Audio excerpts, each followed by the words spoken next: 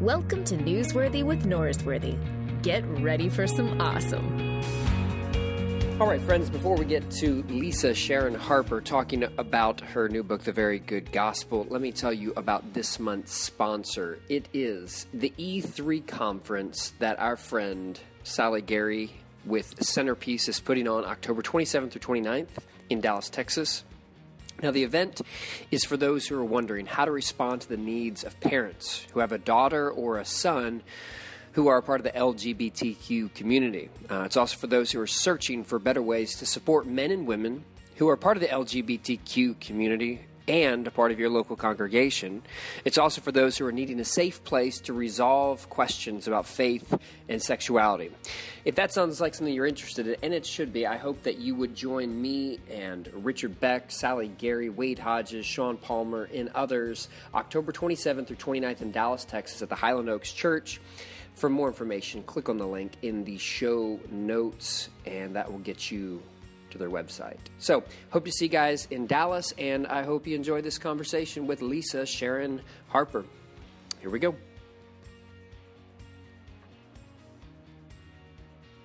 All right, friends, welcome back to the show. Today we have joining us from the nation's capital, Washington, D.C., Lisa Harper.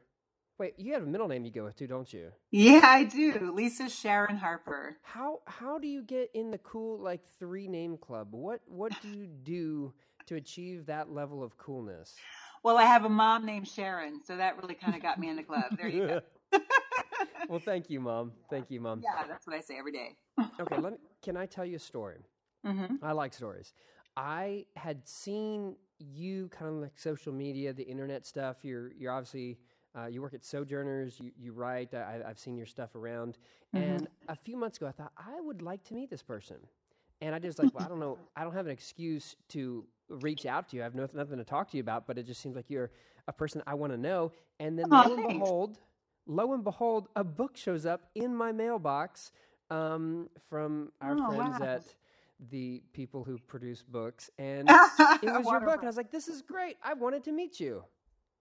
Oh, very cool. Thanks so much. I really appreciate that, Luke. I mean, it's funny because I was just in Texas not too long ago. The video that we shot for the book was actually shot in Houston. And I have lots of great friends there. And I love me some Texans. You know what? That's a great place to start the conversation with, giving some love to Texas. Because I saw the video. Yeah. It's a good video, too. Mm-hmm. Oh, thank you. I appreciate that. Yeah. Now, we talked about this off mic, but the important thing, not only do you appreciate Texas, both of us were born in Philadelphia. Yes, we were. Actually, I have to say I was born in New York City, but I was raised in Philly for the first 10 years of my life in 3 different neighborhoods there. Okay. I was born in Philadelphia, lived there till I was 12. And so I think our paths never crossed, though. Probably not. No. Probably not. The whole time I was there, I knew 1.5 white people, and they were all half white. They were all half white, and I don't think that's you. What gave that away? What gave it away that I'm fully white? FaceTime. I think I had... My best friend was a gentleman named Samir Hickson when I lived in Philadelphia, and there are not too many white guys who go by the name Samir these days.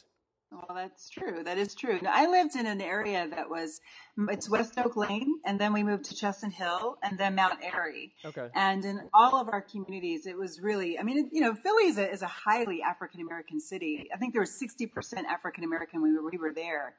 And then we moved down to Cape May, New Jersey, where my family was the only black folks I knew, literally for a 15-mile radius. Yeah. So it was a big change there. But that's actually where I met Jesus was in Cape May.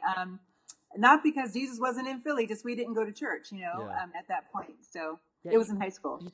I think you said something in the book about moving there and having to go to school where you're the only person. Now, I moved from Philadelphia to rural Southeast Ohio, where I was one of all white people. And it was a completely different experience for me because all of a sudden, people say racist stuff, and we're like, wait a minute, you do that here? Like we still do that? Like you have the flag still hanging in the back of your truck? Like that's normal here?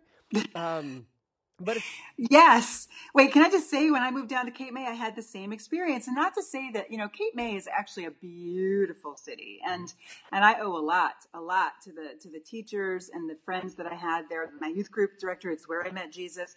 But Cape May is literally technically the South. It's literally below the Mason-Dixon line. So I saw my first Southern Cross flag in Cape May, and it was above the bed of my best friend. oh wow. Hello, somebody.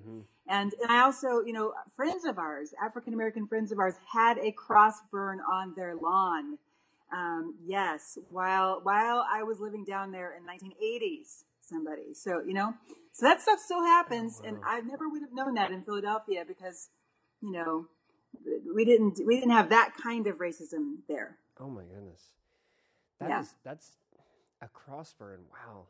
That had to Yeah. be a major. The culture shock for me was I moved to Ohio, and there's some country song that was popular at the time about, picking the cotton, but we never got rich. And I don't remember, and it's not a racist song, but one of the guys on the football team would replace "We Pick the Cotton" with the one like half black guy on our football team and say his name there. And I was like, what? Like, what's going on here? Oh, wow. Yeah, I don't know. Like when I was living in Philadelphia, one of the most traumatic, racially inspired situations that I went through was, do you remember Cross Colors? Do you remember that? Like, it was a clothing company. I think it was like, against Yeah. like the Bloods and the Crips or something. I think that was the etymology of the cross color thing. Anyway, so I think so. I went and bought a cross color shirt, and I went to purchase it, and I said, hey, you're small. You bought a large on accident. You probably should go back and get the right size. And so I went back and I got a shirt in the right size, a small, because I was like 10 or 12, and I got the shirt. I didn't look at it. I buy it. I get home, and the shirt was not the one that I originally picked out. It was a shirt that said, "Let's end black on black violence," which I'm for that. I just don't think as a 12-year-old white boy I should be wearing that shirt. So that Yeah, maybe not the best idea. I don't know what happened to that shirt, but I'm pretty sure I didn't wear it. It's a good choice. Good choice. Yeah. Wow. Yeah. Okay. Let's talk about the book, The Very Good Gospel. Now, one of the things that I see first of all in the book is that you got Walter Brueggemann to write the foreword for it. Yeah, it's really great. And He was I'm sorry, go on. no, how do you know Walter Brueggemann? Well, he wrote a blurb for the back of the book, of the last book that I wrote with a bunch of friends. Soon-Chan Ra, May Cannon, and Troy Jackson. We wrote the book Forgive Us, Confessions of a Compromised Faith. And he wrote such a beautiful blurb for the back of that book. And one of the things that he really talked about in that blurb was that he was very impressed by the work of the theology that was done in the course of the book. Well, I was one of the theologians who actually worked out of two on that piece. So I thought, well, maybe he would be interested in actually working with me, by doing the foreword on this book. And it was very easy. Just emailed him and he said, yeah, I'll do it. I was like, oh my God, I got Walter Brueggemann. How cool That's is that? pretty awesome. So, Well, yeah, it really was. you talk about the creation story, Genesis 1, and I would assume that when you have Brueggemann writing the foreword, arguably one of the most prominent Old Testament scholars in the world, writing the foreword, you probably need to double check your homework a little bit extra to make sure you don't mess that up when his name's on the book. Did you feel like pressure? That's for real. I'm a pastor, and I was doing something in my sermon on Sunday about some medical condition, and it's very humbling to do that when there are actual doctors on the front row, and you're like, That's exactly right. yeah. Yes. So did you feel that way? Well, yes, I did. I mean, here's the thing is that first of all, I know that, first of all, yes, his name's on the cover, so I better know what I'm talking about if I'm going to do this, and at the very least, it's a lot of trust for someone to put in you if they're going to put their name on the cover with you. So integrity really means a lot to me, and I don't ever want to claim to know something I don't know. So a lot of the process of the book was actually the research that went into it. But also I hang out with theologians. I mean, literally they're my friends, right? So a lot of the theologians that we read are my friends. And so I would pass stuff by them by giving them a call and what do you think of this? And, have you ever heard this? Or is this true that I just read? That kind of a thing. So I checked, and I've also, honestly, I mean, I've been speaking and writing on Shalom for 13 years since that pilgrimage that I talked about in the book in chapter 1. And so for 13 years, I've been doing this research and testing it out with the reading and the research, and also with conversations with friend theologians. So I think at this point, the book was ready to be written. But it wasn't fear and trembling. Yeah. Simply for that fact that Walter Brueggemann was attached to it. Yes, it was. I can't say it wasn't. Well, Yeah. the book begins with you talking about trips that you made that shaped how you understand the gospel. And you've made trips dealing with some of the places that the Native Americans were oppressed.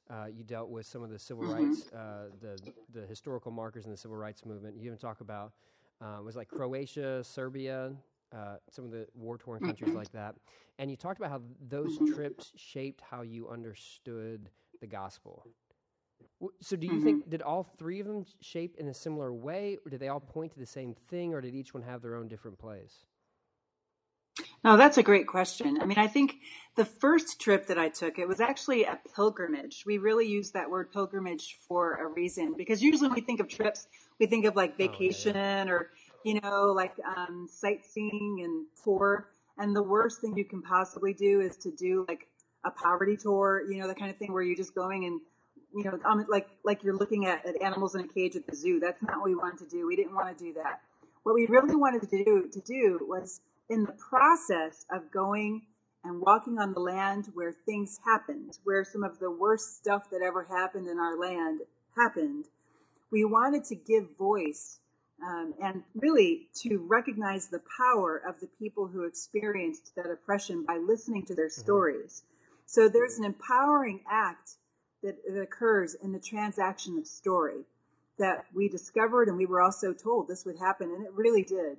So pilgrimage is really more the word that we came to use, and it was a pilgrimage from story to story through a larger story of American sin, really, quite honestly, on this land. And so it was really the first pilgrimage that challenged my understanding of the gospel.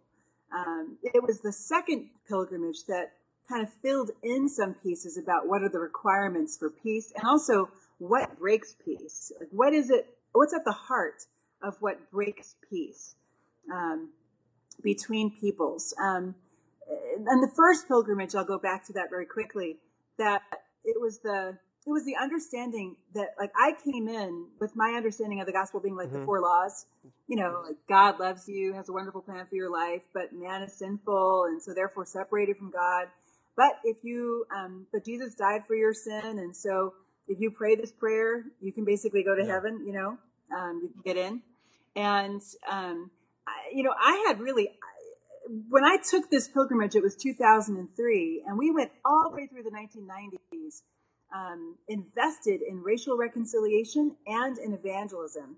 But the people we were leading were feeling like racial reconciliation was like an extra caboose on the train of discipleship, right? It was not necessary. It wasn't critical to our faith. It was like, Christianity 4.0 as opposed to Christianity 101, right? Or something like that. 401 as opposed to 101. And so, so what we realized is that we had to break out of the box of our understanding of what the good news was in order to understand how these two things were integrated. And it really was coming at the end of that pilgrimage, having experienced the worst stuff that ever happened on this land, and knowing it happened to my ancestors. Like, it happened to my ancestors who had walked the Trail of Tears, and my ancestors who were enslaved in South Carolina and Kentucky. And I had to really imagine myself handing the 4 spiritual laws to my ancestors while on the Trail of Tears, or while, shackled in South Carolina, or after they had been raped in Kentucky. Yeah. Would it be good news? Yeah. It seems that, I love the conclusion, and I think you're spot on with the conclusion. I wonder if the other side from the people would say the four spiritual laws, okay, you sinned, you messed up, God forgives you. If you accept Jesus, then you get to go to heaven. That there would be like this I'll fly away mentality that, okay, it's really terrible down here, so you say this prayer, and this is your bus pass to get out. This is your plane ticket to fly away from here. And so for some, they might hear, they go, well, yeah, that actually is better instead of this, ongoing work to fix things right now. Why is that short-sighted to just say, hey, pray this prayer and you get to go to a better world when you die? Well, it's short-sighted because well, first of all, it's that mentality that led many Christians to sit out the abolitionist movement. I mean, it was literally that theology that led American Calvinists in particular to say, it's all going to burn with the rest of it. So we're going to just worry about people's souls and not actually go deep into the very injustices that actually are here on earth. And it also gives license. I mean, here's the thing. Jesus actually counts licentiousness as sin, right? Licentiousness is sin. And how could anybody be a slaveholder and justify that if not through licentiousness? Right? So I mean, there were slaves who actually said, I'm going to escape and you're going to escape with me. We're going to actually get out of here because we don't want our slave master to be in sin anymore. We love our slave master too much to let him continue to be in sin. So let me just go back. A lot of it actually has to do with that understanding of what sin is. I mean, when you talk about sin, I was always taught that sin is missing the mark of perfection. And if that's what sin is, that's a Greek understanding of sin. I was even told, it's a Greek archery term, right? So sin. But our faith is not Greek. Our faith comes from the Hebrews. And the Hebrews understood perfection as not existing inside the thing, but rather existing between things. So if perfection, or actually very goodness, which is what God calls the world when God looks around at the end of the sixth day in creation, he says, this is very good. If very goodness exists between things, then sin does too. Sin actually is the breaking of those relationships in creation that God called very good. So, that's why this is central to the gospel. The good news is the good news of the coming of the kingdom of God, the reign of God, which is exactly what existed in the very beginning in creation. That's what we see. We see what the reign of God looks like. God makes creation in a way where all things are connected together by love, reciprocity, truth, integrity, justice. Things are as they should be. That's what God's reign looks like. So when Jesus shows up and says, the kingdom of God is near, at hand, repent and believe in the gospel, I believe what he was saying was, repent in the ways that you have contributed to the breaking of all the relationships that God called very good. It's not just repent for not being perfect, because only God is perfect in God's self. It's repent for not loving perfectly. Yeah, and it seems, as I'm understanding this, shalom is like the centerpiece of what we're called to, instead of this like escapist understanding of the gospel. And to use your language, a very good gospel is focused on bringing this shalom and participating, which I think, obviously going back to the kingdom of heaven is bringing shalom to earth in a lot of ways. And so when you talk, that's what Jesus told us to pray. He told us to pray that way. Yeah, for sure. So when you're talking about the two trees in the garden, you have this line where you say the cornerstone of shalom is love. Okay, so why do you think love is the cornerstone of shalom or peace? Well, the garden story is, it's a second creation story. And in that garden, in paradise, God places these two trees. And one of them is the tree of knowledge of good and evil. And the other one is the tree of life. And in that place, in paradise, there's only one place in the entire garden where humanity is confronted with its need for God. And I believe, and actually I first heard Steve Hayner, Dr. Steve Hayner, who at one point was the president of InterVarsity, I heard him give a talk on how that tree of the knowledge of good and evil was placed there to draw us back to God, to draw us, to help us, remind us of the fact that we need something besides ourselves, because there was a command attached to it.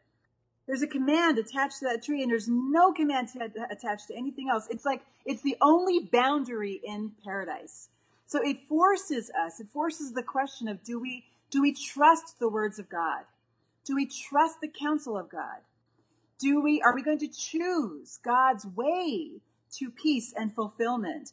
And, trust is a central ingredient to love. If you can't say you're in a love relationship with someone if you don't trust them, or you don't choose them. So that tree was the place where we get to choose into love relationship with God, which is what we were created for. So when the humans actually make a choice to go against the counsel of God, against the command of God not to eat of that tree, then they have demonstrated a break in trust, which is also a demonstration of lack of love for God. Yeah. So I hope that helps, that answers.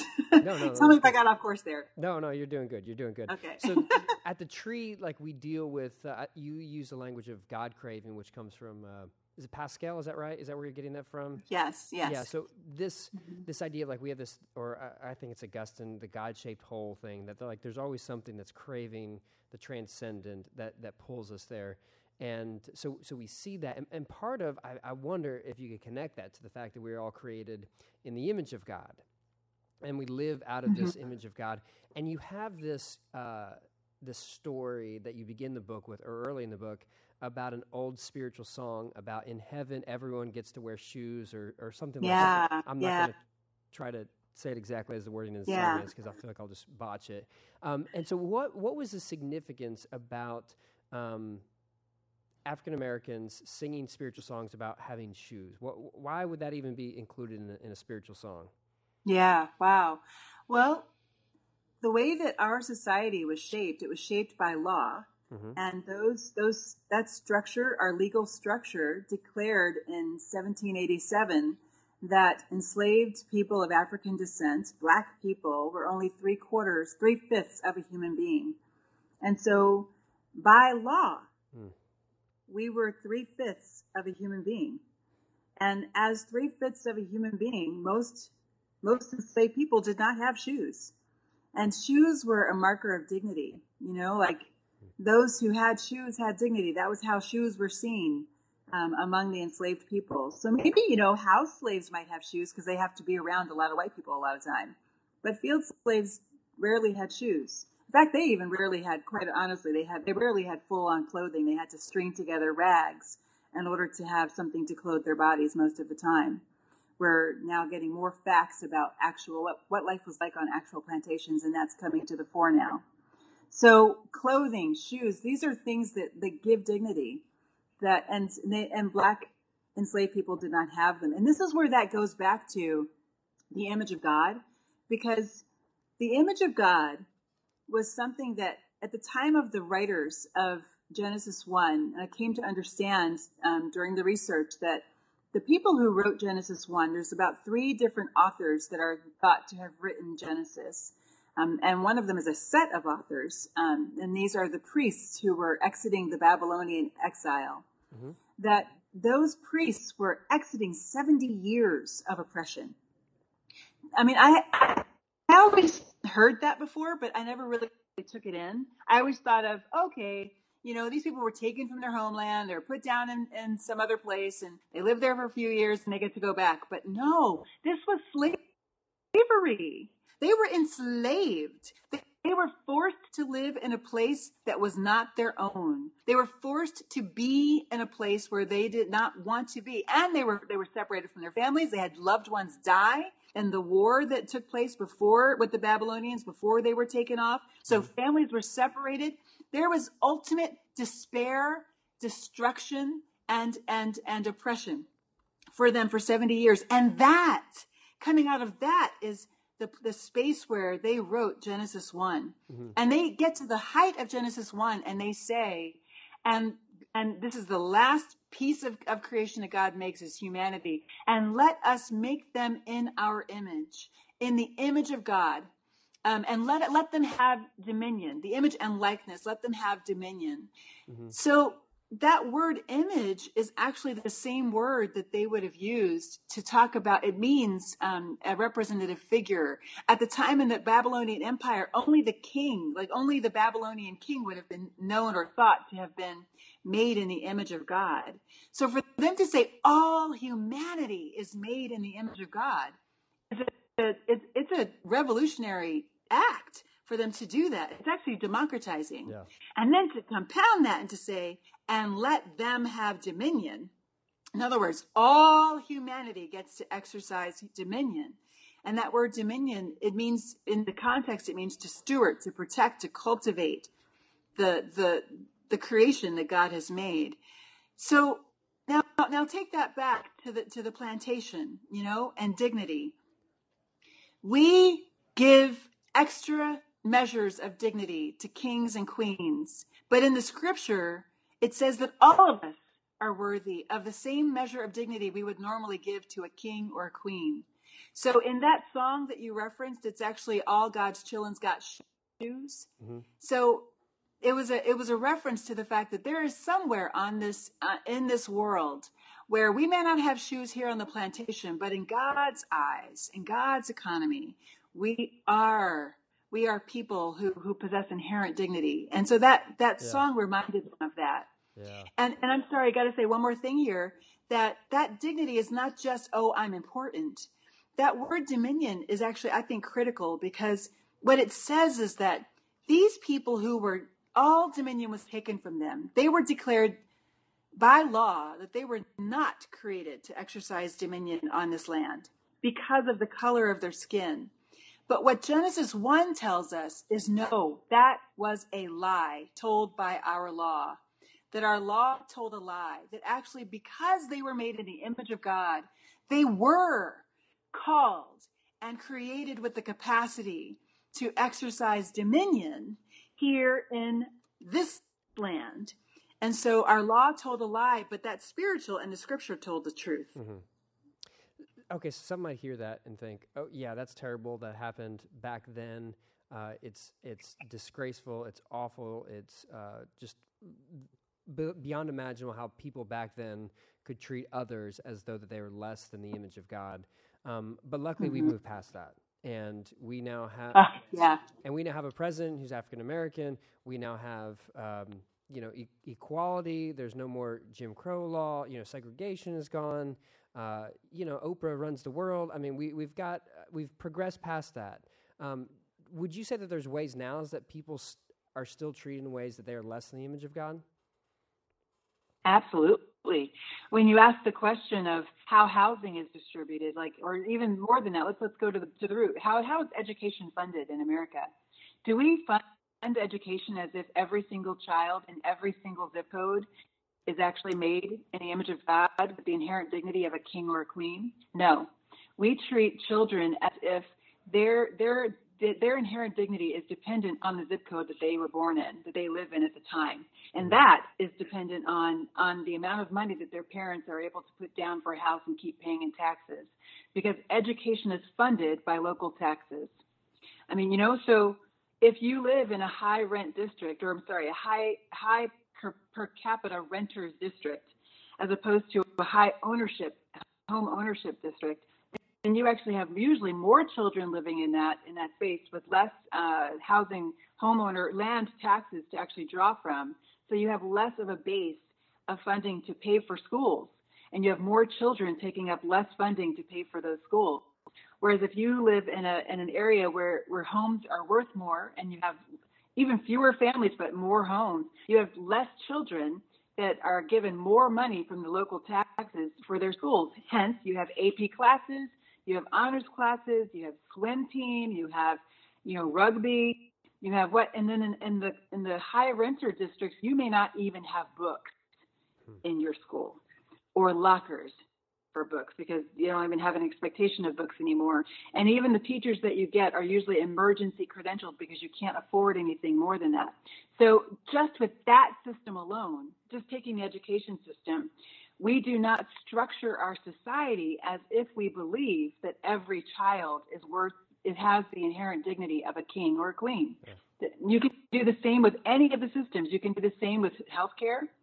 You can do the same with the justice system. I mean, you know, you are, I think it's 6 times more likely if you're an African-American man to be shot within 2 minutes of an encounter with a police officer than if you are white.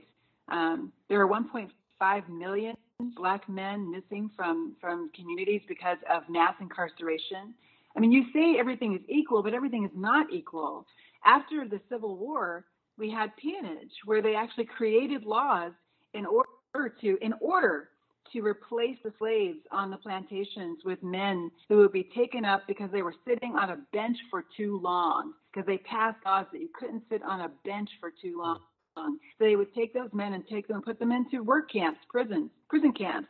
And that's what would then people those southern fields, and they would keep that agricultural economy going.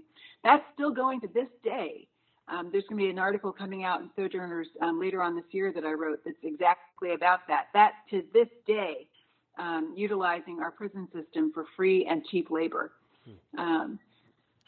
You know, and all the hashtags that we've seen go across the Twitter sphere and Facebook for 2 years have shown us that that when it comes to interactions with our justice system, you're much more likely to have an interaction with the justice system at all in the course of your life if you are a person with darker skin, and you're 17 more times likely or 1 in 3 Black men will have some interaction with the justice system, whereas only 1 in 17 white men will in the course of their lifetime. That's not, you have to explain that by one of two things. Either you just think Black men are inherently more dangerous and they should be taken up off the street, which is the implicit bias that actually shapes these systems, or you have to understand that something is wrong in the way that our system is structured. Yeah. Okay, so you mentioned, excuse me, you mentioned implicit bias, and I had I'd heard of like the implicit bias test. I forget what it's called, but yes, the Harvard Implicit Association test. Yeah. So okay, 2 things. One, I was referencing that in a sermon a couple weeks ago, and so I had read about it, I think, in Gladwell's book Blink, which I think is probably the first time I was introduced to it, but I've never actually taken it. Yeah. And so I was taking it last week or 2 weeks ago, whenever it was, and it's fascinating. It's just a fascinating test because it doesn't ask you, hey, are you racist, but it makes you deal with like those micro responses that you can't like PC out. Like they're still there. That's exactly right. And so go ahead. Yeah, go on. No, go on. No, I was going to say, like you mentioned that it was, I believe, Charles Finney, who in the 19th century was this obviously big-time preacher. Everyone knew him. And in his revivals, right after they would do an altar call, they would ask people to sign up for an abolitionist movement. So there was this connection between the message of the gospel and how people dealt with racial issues. And when you take a test or an instrument like the implicit bias test, it shows you like there are still things that we all, and I say all, I should just say for myself, but I think that the test seems to show that most people are like this. There are subconscious things that we all need to deal with. How do you think the gospel still does what Finney was doing back in the 19th century, where it makes you deal with these type of issues? Oh, that's a great question. So first of all, implicit bias, what is it? And then I'll get into the rest of your question. Implicit bias is the associations that we make unconsciously. So we all have implicit biases. I mean, implicit biases are really just the things that help us to make associations more quickly than, a logical, linear thought process. So I can look at a chair, and instead of saying, this is a chair because it has a back and 4 legs and a seat, instead I just look at it and I go, chair, right? In the same way, I look at a house and I go, oh, that looks like a house because it has a front porch. I don't have to do all that. I just look at it and I go, house. Well, that's the kind of, they discovered this in the mid-1990s, that we make these associations about each other. And so there's ways that this happens, sometimes it happens explicitly. That's called explicit bias, when you can actually, it's conscious. It's we can, when somebody actually says Black people are violent, that's explicit. We're talking it out, right? But implicit bias is unconscious. It usually happens because we've been soaking in these messages for our whole lives, from everything from what we've heard people say to what we've witnessed to the very environment we live in. If we live in an environment where everyone is white and everyone is middle class, and the only pictures of Black people we see are in rap videos, you know what I mean? Like, then your understanding of Black people is that they are dangerous, or they are over-sexualized, or they are poor, because those are the only images you've seen. Or even, getting even a little bit closer to home, if your only experience with Black people has been on a summer mission project where you've gone into the neighborhood and you've given out some sandwiches for a week, or you've done an urban plunge, and that's your only experience, that actually tends to reinforce implicit biases that have come from media out of, wider proximity to the people, less interaction with actual people and their stories. Yeah. So implicit bias, what they've said is 75% of all people who have taken the test actually have measured, a positive for implicit bias. Now, what does that have to do with the gospel? Is that the gospel is the good news of the coming of the kingdom. And I believe that the kingdom of God, one of the big things about the kingdom is that we are all made in the image of God. And so, hey, cut out trying to crush the image of God here on earth, because the kind of governance that we've experienced in our families, in our society, and through our laws has actually failed to recognize the image of God. The image of God, which exists in all people. And so our laws have actually snuffed out, crushed, diminished the image of God among us. So the kingdom coming is meant to release, to fan the flames of, to protect, to cultivate the image of God in all people. So getting in touch with our implicit bias helps us to be able to partner with God rather than actually working against the cause of God. Yeah. To recognize the image of God in the other, to cultivate it, to protect it, to serve it, and to acknowledge it. And then, when we are structuring our structures, our churches, our retreats, when we're voting and we are voting for people who are going to shape and create law, then we can then be aware of our implicit biases there. And instead, what I actually recommend is that we do these things for the sake of the other. We vote for the other. We build our structures in order to serve and love the other rather than ourselves, which isn't that what love is all about? This is just public love is what we're talking about. We're talking about loving in public. Yeah. So I'm rambling now, but I hope that. No, but that is ultimately that is what love is. So let me tell you an interesting thing. So I took this test a couple weeks ago, and while I was taking the test, I got a call from a buddy of mine, a Black guy, who calls me up, and so I stopped taking the test because I was supposed to talk to him about something, and he says, "Luke, what are you doing?" And I said, "Well, I'm taking a test to see how racist I am," and I thought that was pretty funny. He thought it was funny too. It was a good. He goes, "Oh, you don't need to take a test. I can tell you that." And so it was a joke between two friends, right? Well, I was going to reference this in that sermon the week after, and so I had this focus group who I meet with on Thursday, different people from my church that I just practice my sermon, and they listen to it.